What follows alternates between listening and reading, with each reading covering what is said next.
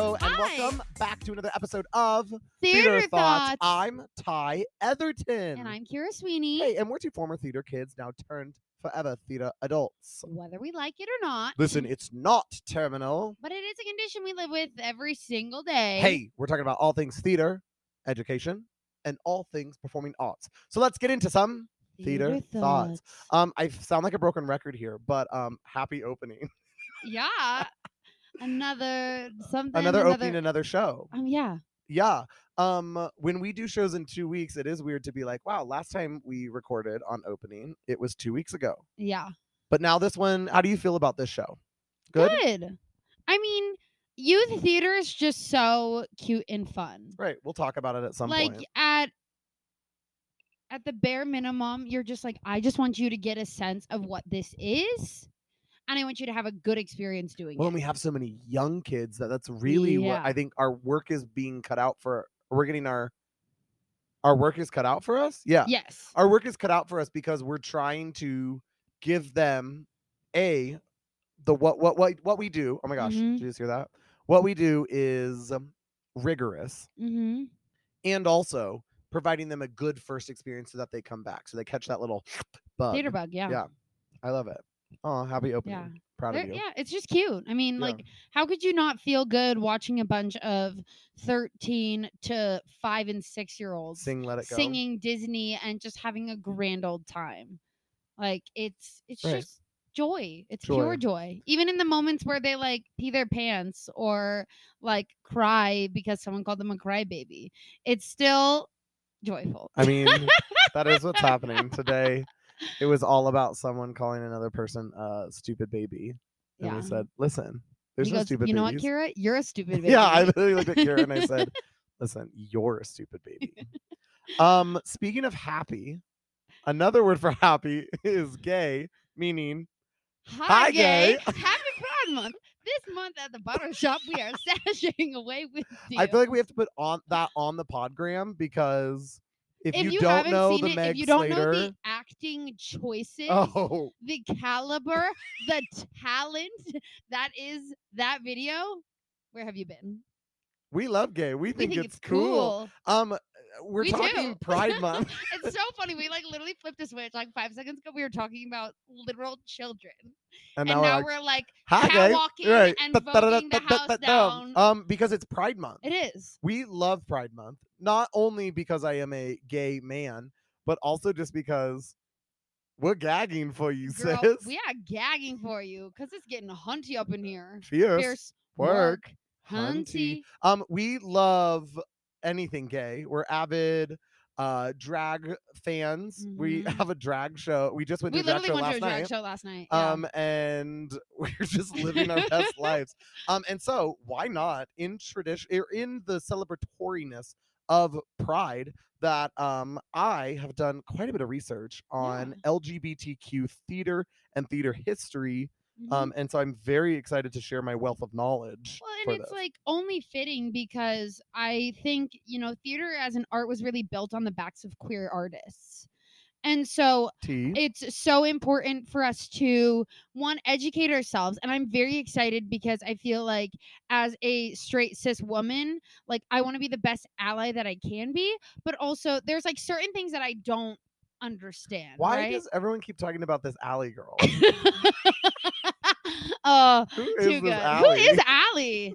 Ally. Yeah. How many quotes can we drop into one episode for real? We'll just find them all. But, I agree with you. Like, I think you're a great ally first and foremost. Yeah, I think you really are. But also I think we have to recognize everything that they have done for this, art and this this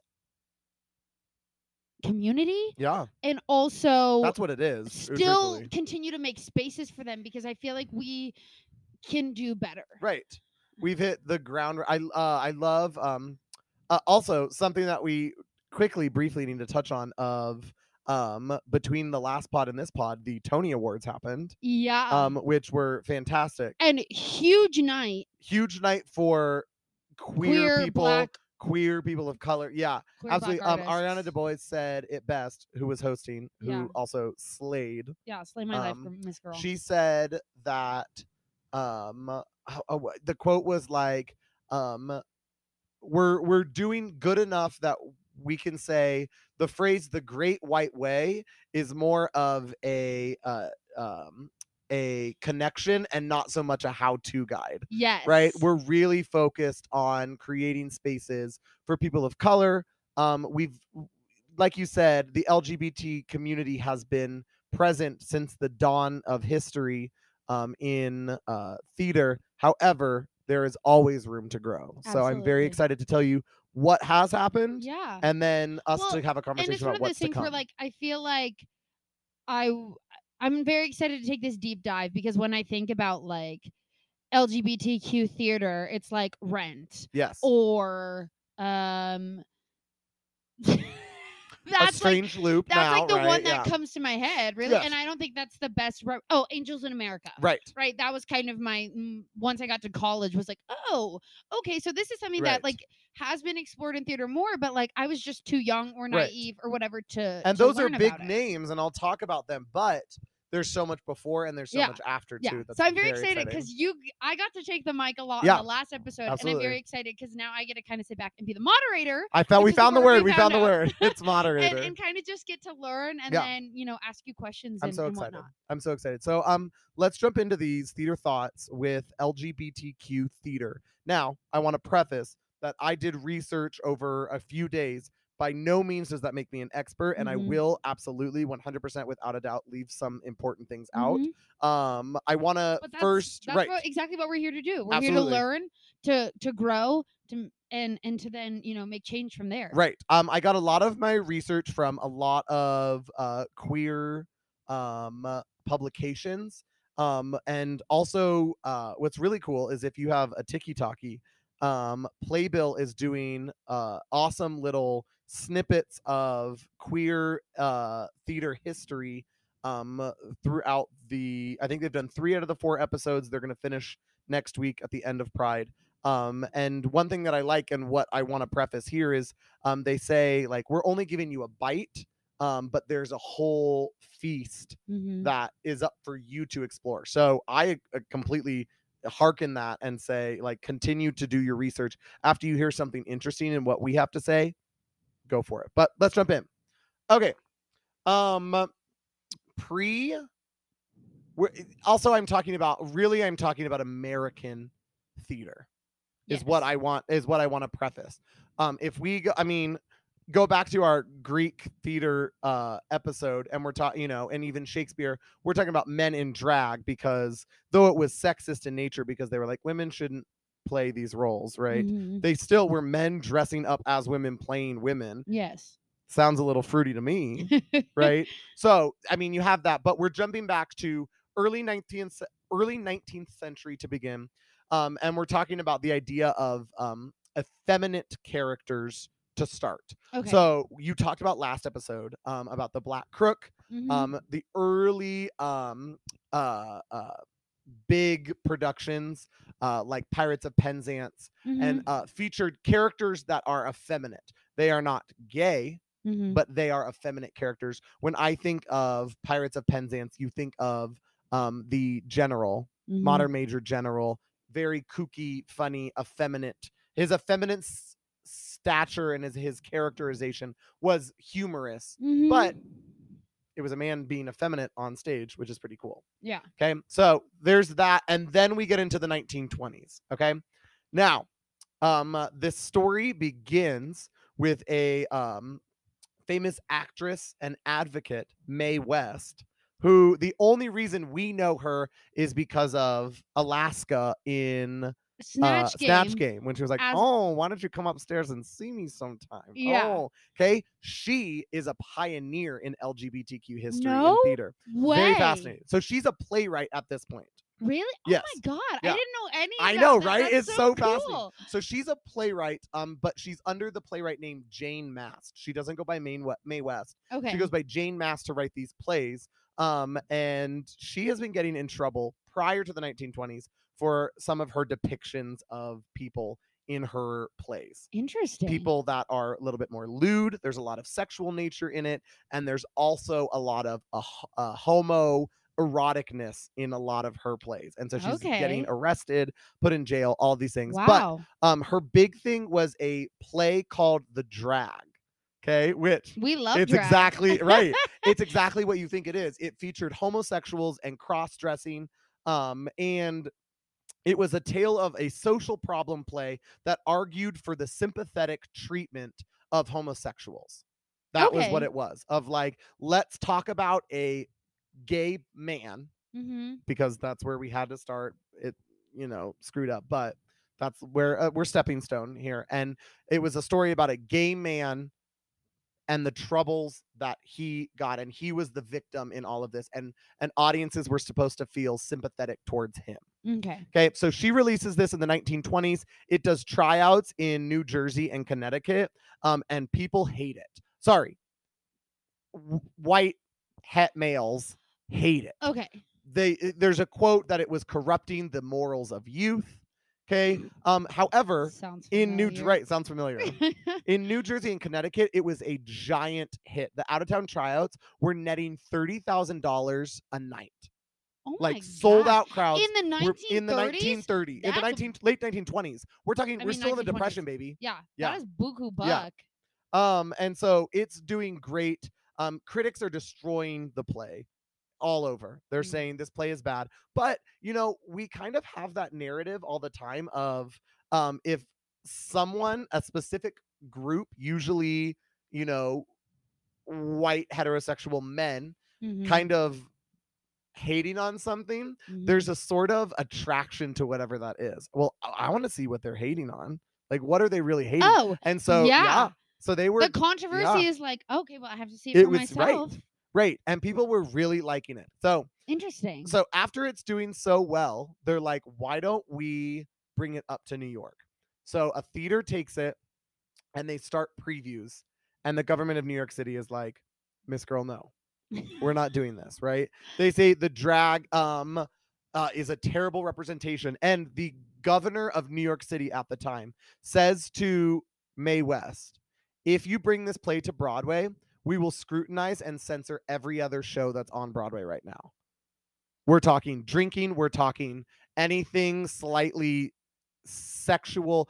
We if you do this, we will destroy the rest of Broadway. Right? How Screwed does that up. even make any I don't know. I don't sense? even know, but they basically are like, no. So it never makes it to the Great White Way. The drag was censored, and Mae West was arrested, obviously. Okay, she was arrested for promoting the lewdness of, whatever, right? Whatever we can't say specific. I could probably look up specifically what she was arrested for, but you know what she was arrested for, right? Yeah, She for was the promiscuity right. of her work So and the story that she was trying so to here's push. what the Yeah. screwed up thing that this play caused, right? This created the passage of New York City's 1927 padlock bill, which prohibited homosexual subject matter on any Broadway stage. Okay, so the Say goodbye to like half the Right. shows currently on Broadway. right. Oh, if it was here, it would be done for. And that spiraled into what a lot of people know, the Hays Code of 1934, which banned images of homosexuality on Hollywood screens. So So that was like the precursor for yes. that. So I Interesting. mean, in the crappy way, like we have this play to thank for all of this censoring, but it was Mae West being a pioneer saying, no, I'm going to try to do this. Yeah. And of course they stop her, but not without so many people saying, you know what, this is kind of screwed up. Let's fix it. Okay. And so censorship of gay themes in theater and in film was like the norm from the 1930s through the 1960s. I was just about to ask, how long did 30-year that span of like the 30s through the 60s. No, this was being censored left and right, left and right.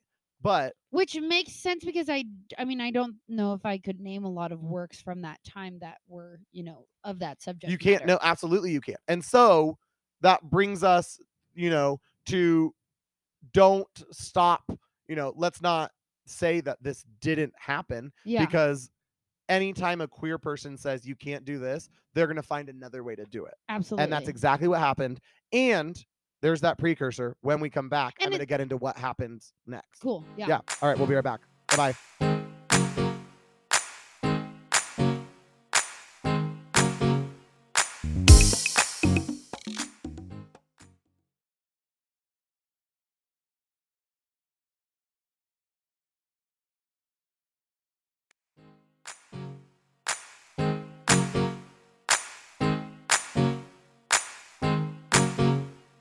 Hey, we're back again, giving you a taste of what's happening. I got more yes gods than the Vatican. My name's Wes Edwards. I'm a champion. Miss Alyssa. Come on, Queer, gay, pull that verse pride. out. Miss Alyssa. Her show was so good. Yeah, we also saw her, which last week. She was fantastic. Okay, so theater is censored. Okay. However, there were playwrights that were still writing stories about gay men, right? During these decades, there's a few notable playwrights, okay? Robert Anderson, Lillian Hellman, and Tennessee Williams, who were writing gay closet cases. It was tragic closet cases. One of the best examples that we talk about. Well, it's not confirmed, but Tennessee it's not Williams confirmed. was gay. Yeah, gay. absolutely. We can read between the lines. Right. Yeah. Two of his greatest works being the Glass Menagerie. Mm-hmm. There's talk that yes, I have heard this theory before. That the lead protagonist in that character or in that Tom show, Tom, I believe it's Tom. I think it's Tom. The daughter had a lot of mental problems. Mm-hmm. And then oh my gosh, I'm about to be the worst theater thought ever. I am going to go out on a limb here and say A Cat on a Hot Tin Roof was also Tennessee Williams. And that is speculated that Brick, I think his name is Brick, is gay. Yes. Because he's having such problems with his wife. Yes. And that is a commentary that people can have discussions about analyzing that play. So these people are writing about tragic closet cases, and it's a way that the queer community is saying, hey, we're making really good plays. Oh, you can't get mad at us because we never said that they were gay. Yeah. We never said whatsoever, but I believe they were doing that. So the 1960s, finding a way to like keep that representation without actually explicitly and that goes from the late 20s into the 60s. Well, because it's not like those people didn't exist during that 30-year period. They were still there. They were still writing. They were still existing, but not in the way that they maybe wanted to. Authentic selves, but they were fitting into the box and trying to figure out a way to stay relevant. Yes, absolutely. So you get into the 1960s, and I want to talk about a great playwright named Lanford Wilson. So he wrote a one-act play that appeared at a place called the Cafe Sino. And I want to talk real quick about the Cafe Sino. That's a sick name. Right? Hey, I'm going to the Cafe Sino. Cafe Sino, right? And this play was called The Madness of Lady Bright. And so real quick, talking about the Cafe Sino, it was a coffee house, like beatnik poetry, opened by a guy named Joe Sino, who opened it on Cornelia Street in Greenwich Village. I can just see the smoke in the air. Oh, it's I can like literally like feel it and see it. So Greenwich Village, New York. Greenwich Village, New York, which currently and has been throughout history a very gay neighborhood in New York City. So you have a lot of people living there. And he opened it up in 1958, creating a space where theater artists could develop their individual voices and form a community. Okay. In an interview with Doric Wilson, who is his granddaughter. Okay, cool. Or grandson. Sorry. Didn't want to misgender. Doric Wilson, grandson. He said that none of us were really aware at the Sino at the time that we were his talking about his family was in the process of making history because it was tucked away in the hustle and bustle of Greenwich Village. And it was out of way enough to feel like a private sanctuary, but accessible enough for urban audiences to find it. So people are presenting their art at this place, the Cafe Sino. That's awesome. A little bit on what it looked like. The Sino resembled a converted living room decorated for a very festive occasion. Its walls were encrusted with glitter and spangles, strung with flapping photographs, flickering Christmas lights, and twinkling wind chimes, with a shiny jukebox in the corner. The decor evoked the inside of a grandmother's jewelry box, or perhaps a private's treasure chest. Sino wanted his cafe to be a magic box that would feel like home, but simultaneously conjure a sense of childlike fantasy, play, and nostalgia. That sounds amazing. Right? I know. I was like, let's go. I'm sure it's still open. If it is, we'll post it on the podgram of like what it looks like now and what it's doing. Emerging playwrights that were there. Okay, some ones that are more I don't know a ton about.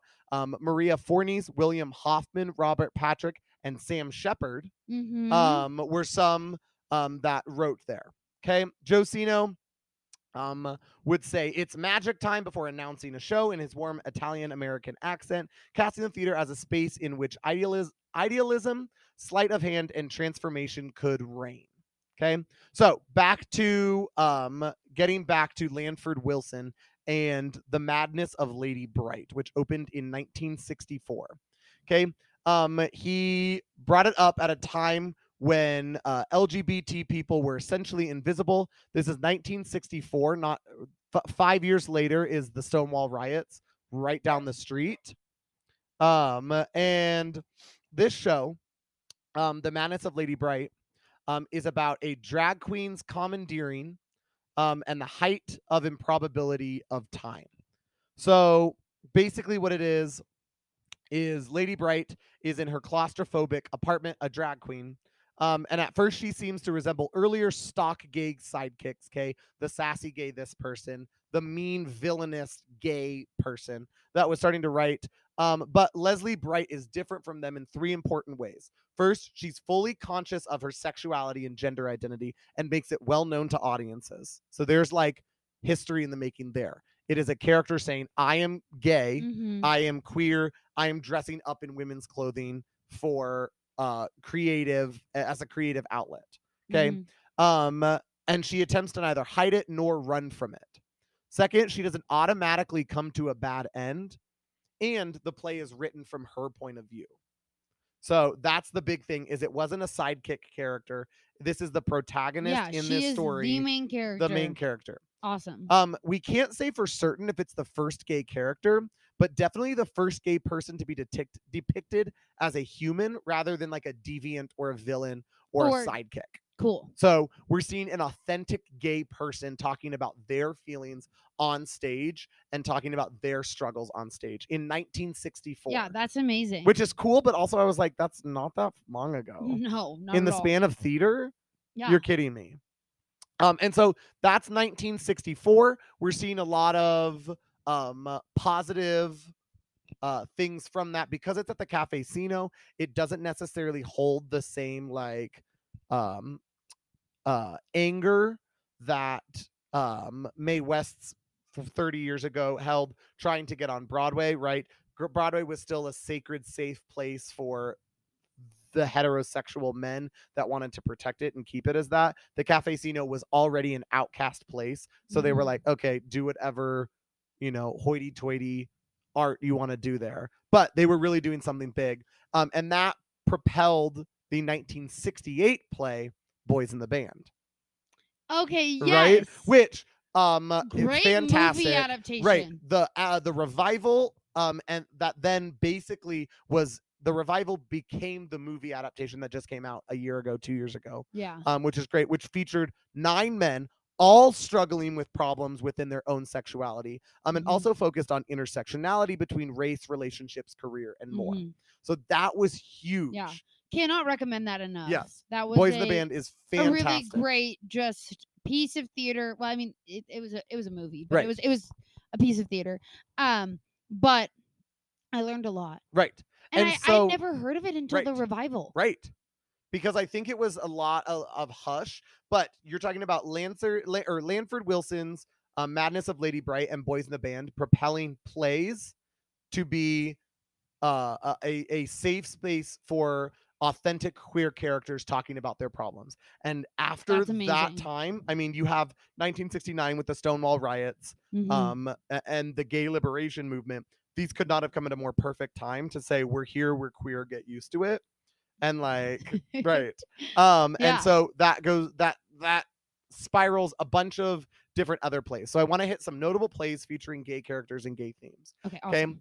Bent by Martin Sherman, which is about gay men in Nazi Germany. Wow. And that is where we see that came out in the early 70s. One of the big things about that is the gay men in Nazi Germany wore a pink triangle, and that became a staple during the gay liberation movement on signs, posters, t-shirts, flags, things like that, that pink triangle. And that comes from Martin Sherman's Bent. I'd really like to read or see that show. That sounds so interesting. The next show in the early 70s, Torch Song Trilogy, which is about gay men's relationships with their partners, with mothers, with family members, with straight men, written by a pioneer who we I was know just gonna say, well, I think I've Harvey heard. Firestein.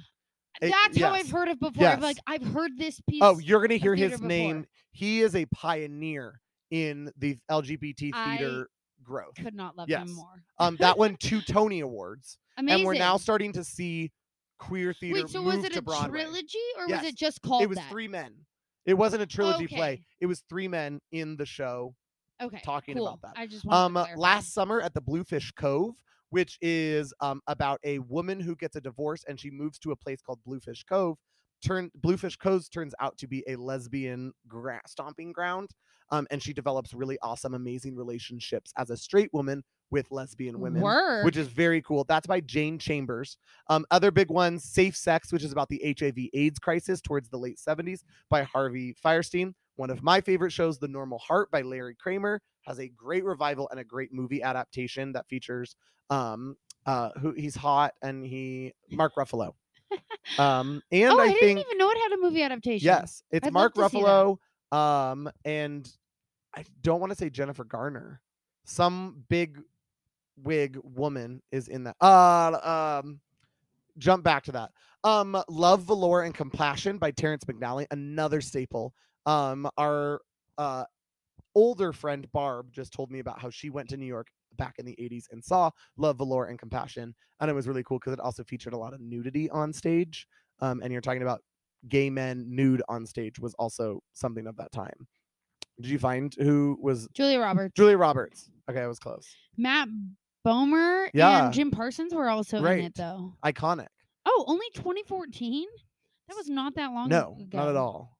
Other big ones, Angels in America, obviously, Yes. was a game changer Yeah. in the gay liberation in theater, Mhm. right? Another show called Casa Valentina, which is a boys' trip to New York City, where they go to a place in like Fire Island, which is a very gay area in New York, and they just dress up as women and live their like flamboyant lives. Okay, slay. And then you have a multitude of other gay characters. But then the last one that I wanted to like cap it was, of course, Terrell Alvin McCraney's Choir Boy. Yeah. And featuring gay voices in there. So that's straight plays, gay plays, but straight plays, not musical theater.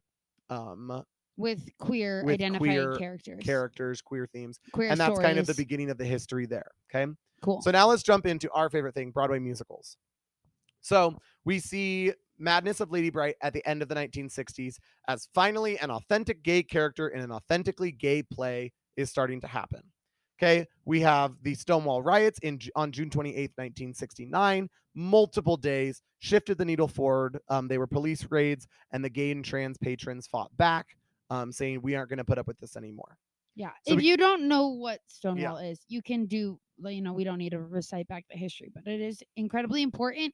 And if you want to know more about, that gay liberation movement, that's an an easiest place to start. Stonewall. Mm-hmm. So you have the winter of 1969, which so that was like shortly thereafter. Shortly, yes, November, December. Okay. Katharine Hepburn was on Broadway for one time only in a Broadway show called Coco about Coco Chanel, and it explored her comeback in the 1950s, exploring her life and legacy.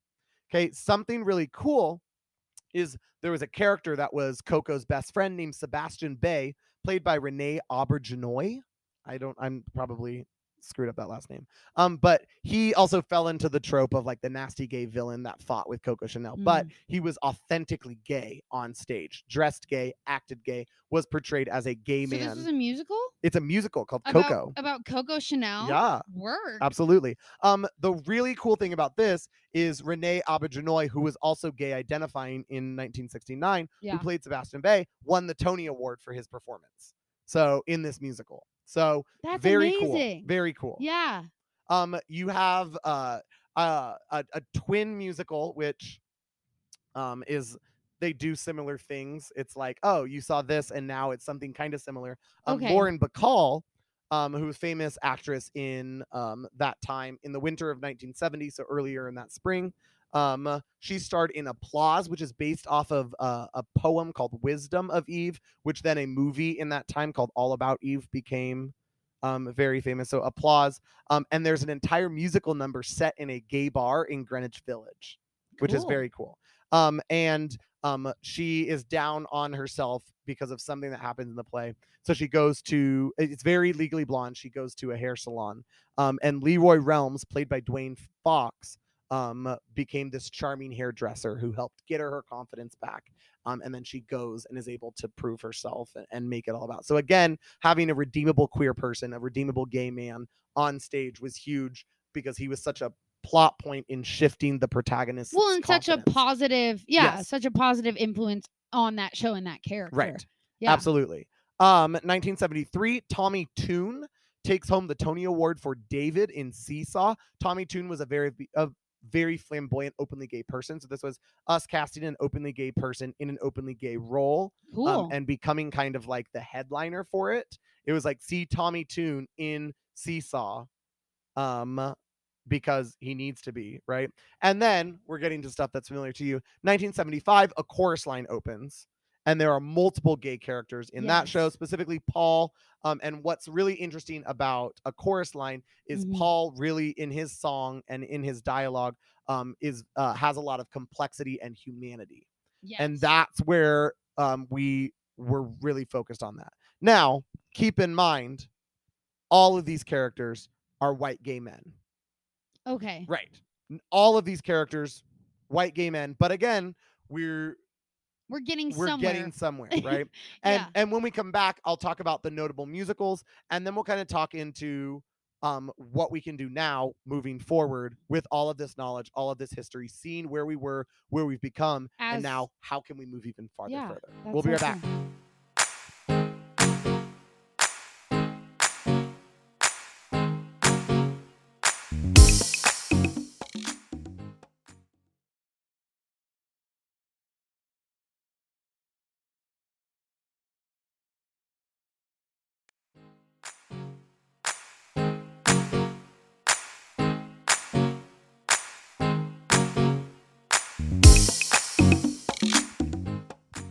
Part 3, the sequel. You have a comment that you want to make. Oh, no, I just, as you were talking and I kept hearing myself respond, I just kept thinking, I mean, it's something that I've always known, but like hearing myself back and especially talking about this, community and their representation, so much of my vocabulary comes from the queer community. Right.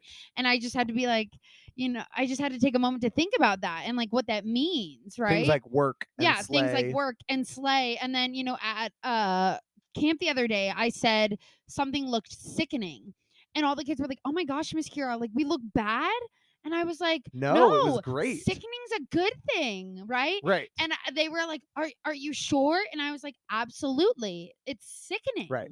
And they just didn't understand, but that's because they don't know the vocabulary, they don't know, where those words come from. Well, and we also have to be, I have to give that, right. We have to be mindful that we're not just talking about the queer community, but a lot of that language and that rhetoric comes from the queer community of color, right? Absolutely.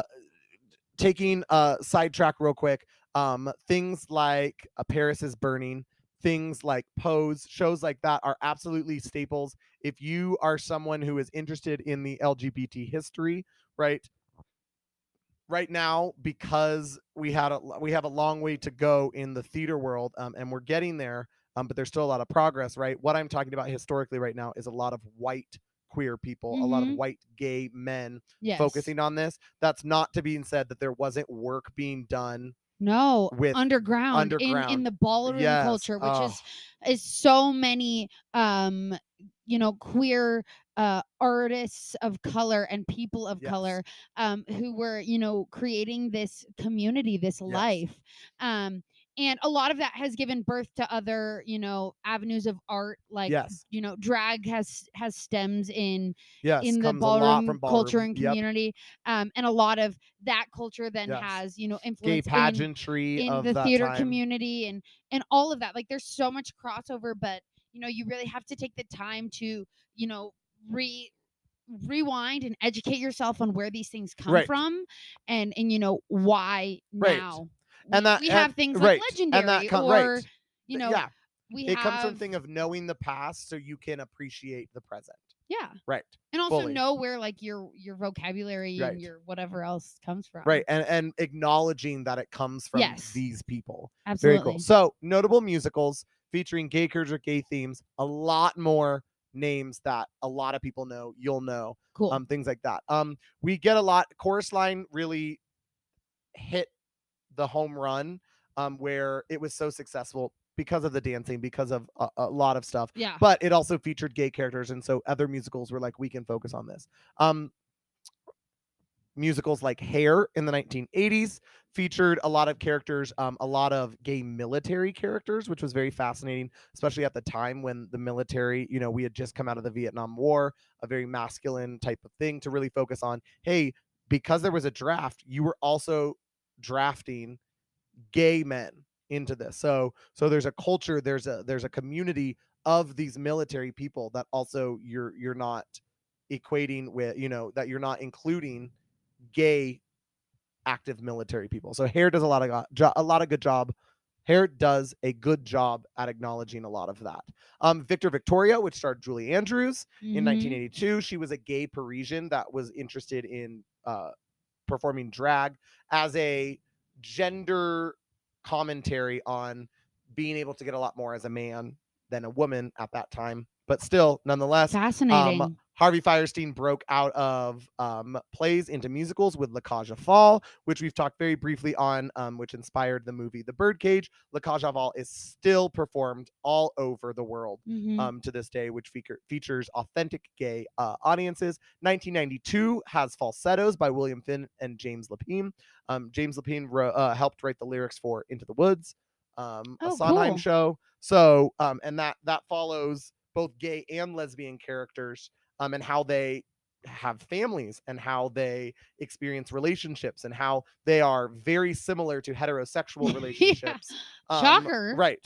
Because they're just normal people. Okay, 1996, Jonathan Larson's Rent completely propelled the idea of gays in spaces, and the problems that they go through, which definitely, that being one of the most well-known, is great to say. Great. Focus on Rent and focus on the great things about Rent. Both you and I love Rent, but also around that time, Jonathan Larson was definitely centered and around the gay community. You can see that in Tick, Tick, Boom, which is a autobiographical musical about his life that features it's the so gay interesting. people around I remember him. I always just assumed he was gay. No, he was like I literally always such a strong just ally. assumed that about him. But yeah, like you said, he existed in so many of those spaces, and I think wanted to tell the authentic stories of those he loved and knew. Right. That it just naturally happened that Right. way. Even though he himself was not a part of that community, he felt like those were the stories he needed to tell. Right. Honorable mention: Full Monty in 2000. Which doesn't necessarily feature like a ton about gay but there's men, a couple of but characters. It's the idea of being flamboyant as a man and how that's acceptable and okay and like a good time. Like you're still able to appreciate a man for himself, even though he is a little bit more effeminate, a little bit more fruity. Yeah. Right. Other big ones going through: Kinky Boots, Fun Home, which features a lesbian gay father and and a lesbian gay father daughter. and a lesbian daughter. Yeah. Hometown hero Beth Malone, who is an active lesbian pioneer. UNC alum. Yeah. Hedwig and the Angry Itch. If Then features gay characters. Boy from Oz, which is about an Australian boy discovering who he is, and things that surround that. Bear, a lot of younger people know this pop opera Bear about gays in like a Catholic school. Yes, you said Bear, and I went to like the Animal and was like, I've never heard of this show. And then you said it again, and I was like, oh yeah, okay, yes. And then as we become a little bit more modern, Head Over Heels, which featured Peppermint, a trans actor playing a role, or originating a role. Everybody's talking about Jamie, the Prom, and that takes us all the way to last week, the winner of Best Musical, A Strange Loop, featuring a queer black man writing a play about a queer black man with writing a play about a queer whole black man. ensemble of queer black artists. Yes. Yeah. So we're doing a lot And another UNC alum in that one Right, too. absolutely. Killing the game, babe. Jason Farley, or I forget his last name. Yes. So that kind of is a very brief understanding of where we were and where we got to here in American theater over the last 100 years or so. And so the question I want to focus on is like, great, now that we have an understanding of what our history is and where we can see this, how do we become advocates in whatever role, producer, educator, director, choreographer, cast member, or just a lover of theater? Mm-hmm. And how do we create that space? I think that's really important. So I'd love to get your opinion on what does that mean for you, of how can you be an advocate for queer LGBTQ um, art and Mm-hmm. content, but not only that, but how do you become an advocate for LGBTQ artists in this, whatever Yeah. age they are? Yeah. It always just makes me think about, being myself in, the educational setting as a student, and realizing how much of a safe space that was for me. Yes. But now as a teacher, and even then as a student seeing my peers, but now as a teacher, knowing that our space and the thing we do is incredibly important because it is such a safe space for Yes. those young LGBTQ students, or anyone who's really struggling with their identity or wants a place to express that, or experiment, or whatever it is. Just seeing that, and really thinking about, how am I able to provide that best safe space, and Well, and how it's can I be there unconditionally and as supportive as I can and it be. can sometimes be so subtle. I think of, I really like Tom's shoes, like Pride designs, like their Pride series, Yeah. which just has like a small simple rainbow, but I like the fact that they're white shoes, and they feel good when they're on Yeah. my feet. But like going to school in those and a kid being like, "Oh my gosh, Mr. Etherton, I love your shoes." And I'm like, "Thanks." Like it's that Yeah. simple thing of me living my authentic self, you know, providing a safe space. You've talked about one of your queer students just having a space to be authentically themselves, and you providing that attention in a positive way of like, okay, shut that down, you're being too crazy, you're being too out there, you're being too, like, you acknowledge that, and that's Yeah. huge. Yeah. I think that's huge. Yeah, you have to give them that space to be. And sometimes it's, that you knew them one year as so and so, and then they come Right. back the next year and they've chopped all their hair and they tell you they want to go buy something else, and you just say, okay, Right. absolutely, yeah, Right. And that's who you are. you experience that, and so many people, as we really, in such a wonderful way, we get to see Kids younger come and into younger kids coming themselves. into themselves, Yeah. and by allowing the opportunity that we've created enough of a safe space for them to Mm-hmm. come up to us and say, "Hey, I know you've known me as this, but I want to go as this." And you say, "Okay."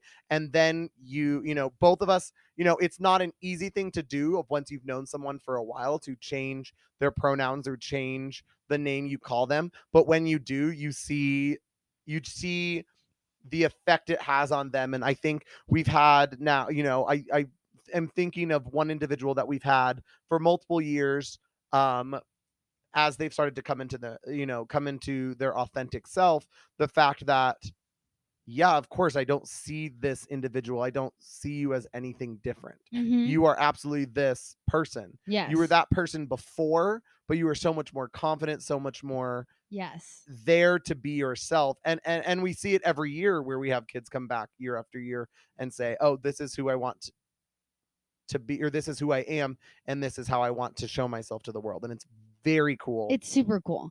And the best thing you can be as a teacher, as an educator, as an ally, as whatever you want to call yourself to that student or whoever it is, as that artist, even if it's a colleague of yours, right?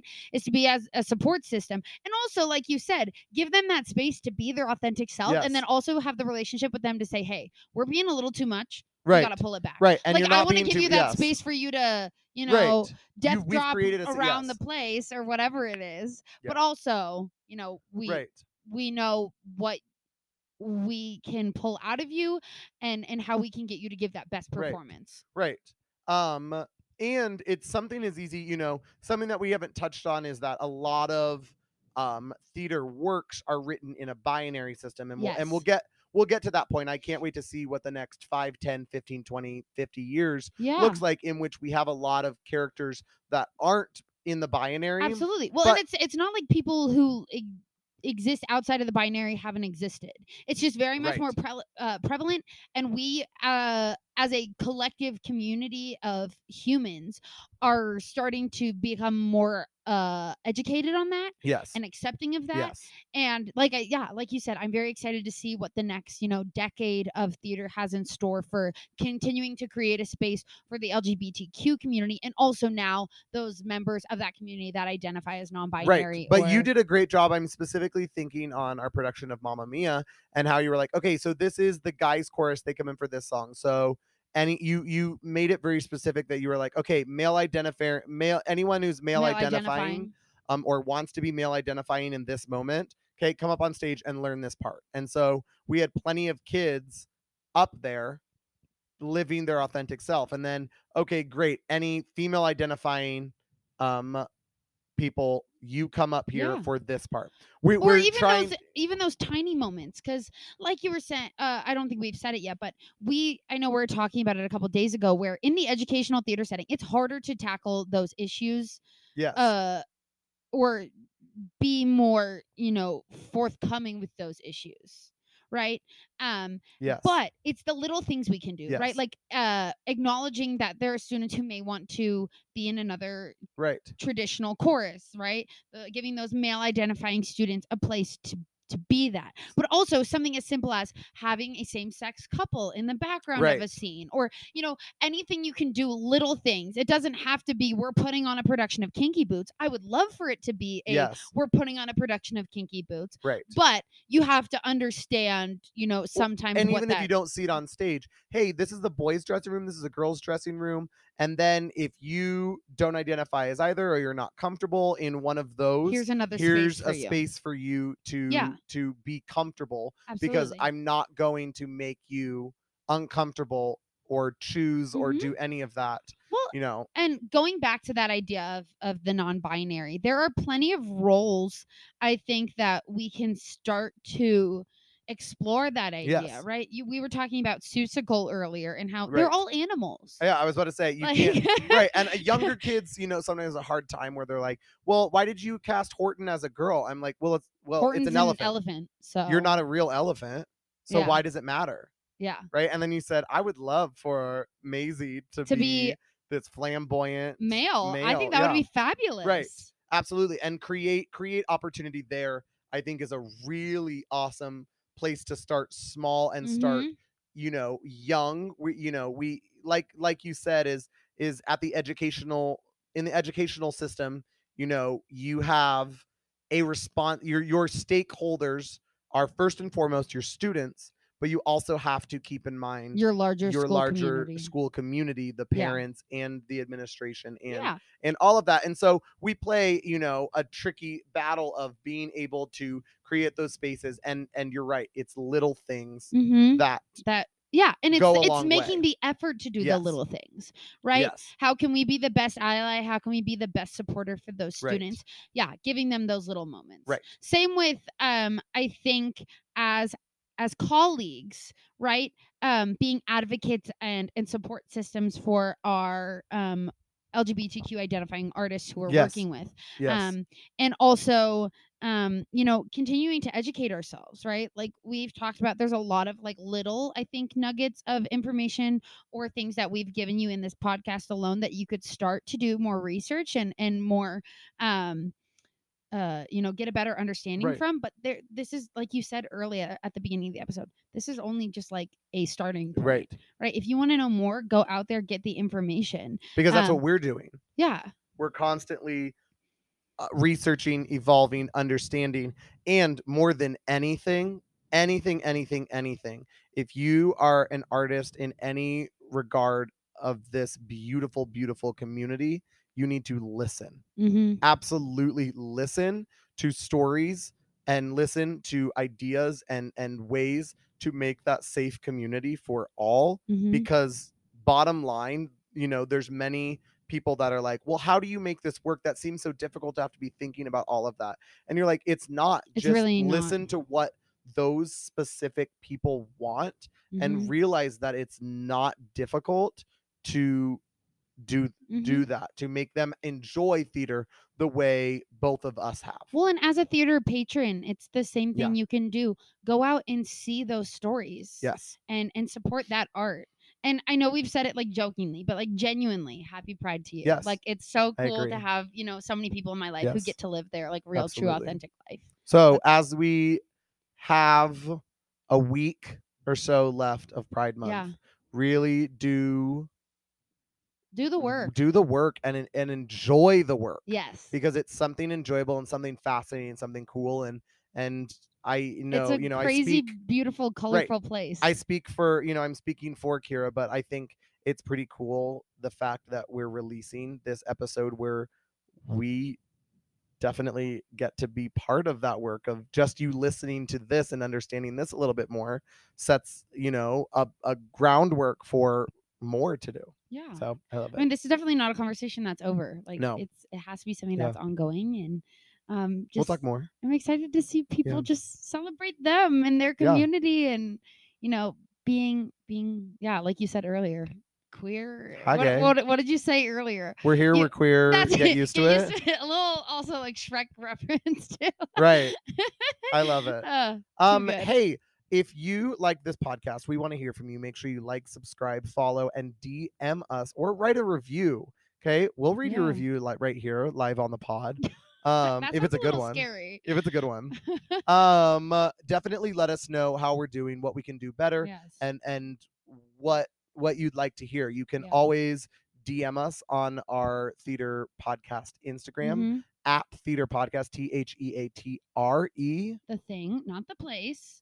Podcast. And to all of our LGBTQ listeners out there, we see you, we love you, we support you, and we genuinely could not do this without you. So go get your pride. Yeah. And then in July, come back for another wonderful, amazing, fantastic episode of Theater Thought. Goodbye. Happy Pride.